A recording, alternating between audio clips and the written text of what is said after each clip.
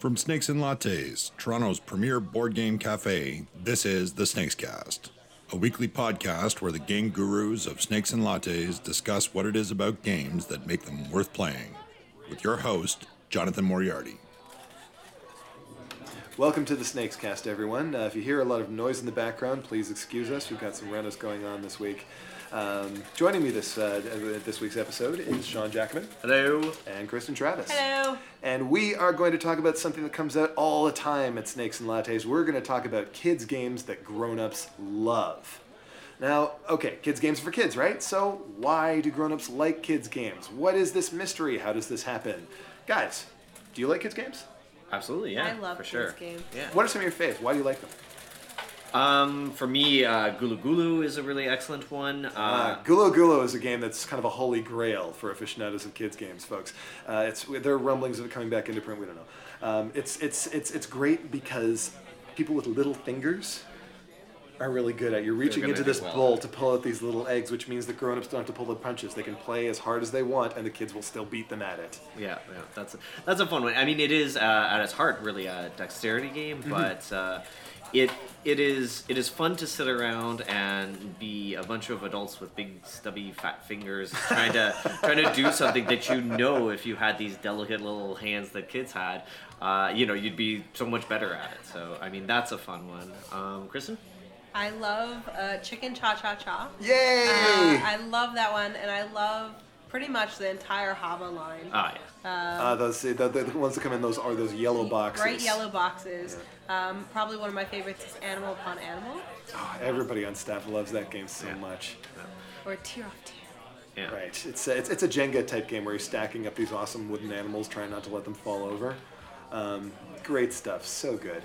So, all right. So, why would some people not really like kids games? Are there actually grown-ups out there? Do they exist who would not actually like kids games? Oh yeah, I mean, I think that there are people who, certainly people who consider themselves hardcore gamers, might find themselves to be game snobs against, even adult games that they felt didn't require the certain skill that the games they like do. They might look down on something like, I guess, Risk or. Absolutely right, and so I mean, they're certainly probably going to poo-poo a kids game, if they don't take it for the kind of just whimsical joy that you can get out of having fun with it. I guess that's not really what they're looking for.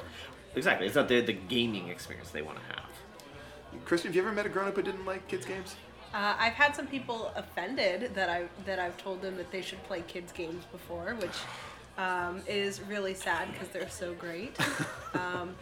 But when I can't think of, other than like what he said, hardcore gamers, I can't think of any Snakes Lattes customers that I've sat down and been like, you should play this, it's really great, where they've been like, oh, actually, this is pretty terrible, I don't want to be. What's unless they just didn't like that one particular game. I suppose it could be. What did they tell you anything about why it was that it wasn't working for them? Well, it's case by case. Right.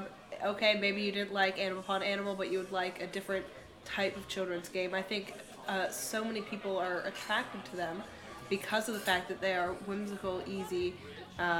They tend to be games that are focused on things that aren't long-term, intense strategy. Right. So. Plus, they look so cool. They're so cute. They're awesome. The bits are. So here's a question for you. Some kids' games, I find, get super intense when grown-ups play them. You mentioned Chicken Cha Cha Cha a little while ago, Kristen. Yeah. That's one that I've noticed. Grown-ups play that sucker, they will lean in. You'll hear from several tables away going, "Oh!" when somebody picks up a piece. Yeah. It's a memory game where you've got these amazing chunky wooden chickens, racing around the track trying to catch up to the other ones so they can steal their tail feathers.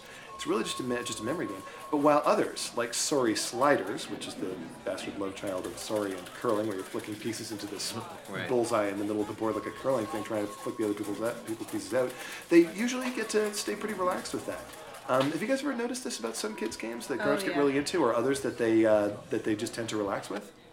Whenever we don't always have one on the floor because they get damaged so quickly. But Hungry Hippos. I mean, I like you get kids playing it and they get pretty intense, but adults playing Hungry Hippos is very, very crazy to see. Like they really get into it. Yeah, it got to the point where we actually had to take that off the floor. Yeah, they would break it, or it would just be too intense. Where like we can't have this, guys. Yeah, exactly. Like I mean, it's such a simple concept. Just slap down on that little black handle as quick as you can. Eat as many of those little marbles as you can. But it's, you get a couple of grown-ups playing that game, and it's they're a bit stronger than kids. Yeah. Oh, absolutely. And, we can still sell you a copy, but we can't keep it on the floor. It just gets destroyed too fast.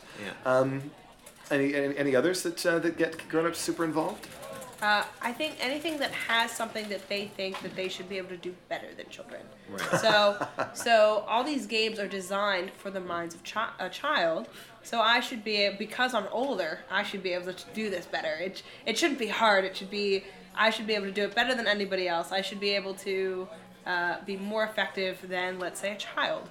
Right, so something like Candyland or Snakes and Ladders, where you're not really involved. You just roll the die and do what it says, draw a card, do what it says. They're sort of off the hook, and they can sort of relax. But anything like Connect 4, though, right?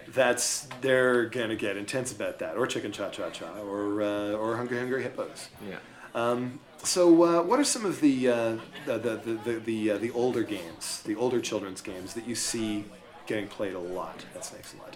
Guess Who? Guess Who is a big one. Like, I mean, we do have a lot of first dates there, and like Guess Who is like a classic for people to go to for that one. Why is that one so popular? Why Guess Who?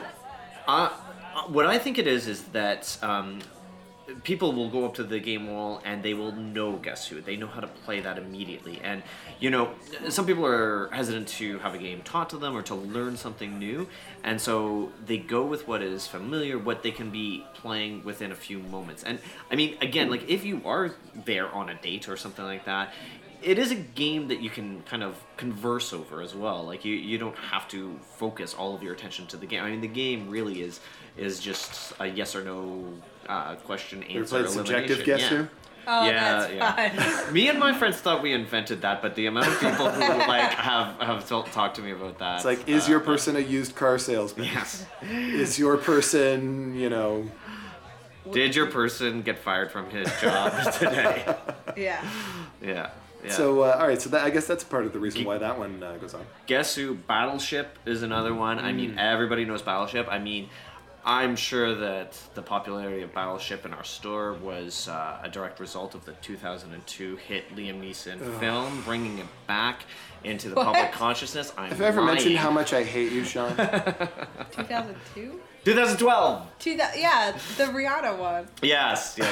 Okay, that is a lie. No, I mean people know Battleship. I mean this is the reason that people play kids games when they come in. Why adults play kids games when they come in is that first of all, they're overwhelmed by 2,500 games when they come in, and their eyes are drawn to something familiar. I mean, many of these classic games we have are in the classic boxes and stuff. Like some of the games we have are in these newer new release boxes. Yeah, exactly. But if you recognize a box immediately, your brain is going to like that. That's an old copy of Battleship we have on that shelf. Absolutely, and I think that people are drawn to that. And I mean, maybe they'll play around a Battleship, and as they're playing that game, they'll look around at the other tables and see people having a great time playing something else, and they'll be like, that's what we're going to try next time around. So I have no problems with people playing games for those nostalgia factors. So what are some new up-and-coming games that have showed up a bit more recently that you see possibly becoming big? Ooh, well, there are some that I really hope will become big. All right, which ones are those? I really like the Magic Labyrinth. I was going to say that. So cool. Yeah, the Magic Labyrinth. You build a maze and then put a board on top of it so you don't know where the maze walls are, and you're trying to get to the different points depending on what token you're trying to get, because there's different symbols all around the board. If you can get there first, you capture the token, but if you run into a maze wall and lose your marble, then you have to start over from the beginning. It's so neat. It's a maze with invisible walls and this really clever gimmick with a magnetic marble that drops when you hit a wall. Yeah. So cool. Yeah. One that I'm crazy for is Chateau Roquefort. Yeah, did you guys ever used to play The Amazing Labyrinth? Yes. Yes. Sometimes that one's a nostalgia factor for some people. Only people who had particularly cool parents or cool friends go looking for that one. But we do see some in some cases people like Sean was talking about. People going for that because they remember it. It's a maze made of these little tiles, and on your turn you're going to take the extra tile and you're going to slide one of the rows or columns of tiles so that another one gets pushed out, and it changes the configuration of the walls. And you can go as far as you want. There's no rolling dice. You can always travel as far as you like, but you can't go through the walls. So you've got to arrange these things so you can move and get where you're trying to get to. Take that, set it in a dilapidated old castle with these sliding floors and stuff hidden by different buildings that you can take the roof off and say, ooh, look what's inside, and move around with 4 cute little colorful mousies and try to collect cheese, and you've got Castle Roquefort, or Chateau Roquefort. It's fantastic. It deserves to be huge. No, I think anyway. You guys ever played Chateau Roquefort? I really want to learn that one. I've seen it, not played it, and it's just one of those ones that's with so many games to learn, it's one of the ones that's fallen through the cracks. There's so many new games that come in every week. Not even the gurus can keep up on them all. Yeah. That's one that I really hope gets huge, but I hate to say it, I don't really see it getting that big, as big as it deserves to be. Christian, can you see anything on the horizon that might sort of join the canon of Candyland and Snakes and Ladders and Connect 4 anytime soon? Ooh, see that's hard because of the fact that so many great children's games are starting to come out that one parent might be attracted to, let's say, this box at the toy store. One other parent might be attracted to, let's say, this box. That there's not going to be this one game that is going to sell crazy wildfire over others. I guess it's kind of about marketing at this point, isn't it? I'm really happy, I must say, that the games that are coming out these days are being made with like really nice components and with thoughtful learning tools for kids, as opposed to when I was growing up, a lot of the games, although like nostalgically I really like them, things like Crocodile Dentist or Don't Wake Daddy, were these big plastic things that didn't have much game to them. But the gizmos were cool. The gimmick was there. The gimmick was there. I just feel like in terms that's what it was a gimmick. Right. You're just waiting for that thing to go Whereas off. the kind of stuff that we're talking about here, these kids games that we go crazy for, they marry the gimmick to the game. Right. So you actually get both one. And I guess what we're really hoping for is that today's modern sort of games will become tomorrow's nostalgia items, and kids who get started with it may be that it's a bit too late for a lot of the grown-ups today to get the sort of nostalgia value from these sorts of games, but the kids today hopefully will get access to some of the stuff along with the classics like Candyland and Connect 4 and Guess Who. Why not? But it's the most important thing, I guess, is if you're coming into Snakes and Lattes, you're a grown-up. Don't feel like you shouldn't be able to play kids games. Don't feel like you should be embarrassed about that. We all do. Yeah, we embrace it. We love these things, and for good reason. They're easy, they're clever, they're fun, they're exciting, they're durable, they're pretty. The best kids games have a lot to offer, even the most discerning adult, and we hope we'll get to show you some of our favorites the next time you come in to see us. Until then, thanks for listening to the Snakes Cast. I'm Jonathan Moriarty with Kristen Travis and Sean Jackman. Game on. Bye. And thanks for listening. We'll have a new Snakes Cast for you every week at snakesandlattes.com. In the meantime, you can follow us through your favorite social networking sites, such as Facebook and Twitter, or best of all, meet our gurus in person at Snakes and Lattes in Toronto. Until then, this is P.T. Douglas. Game on.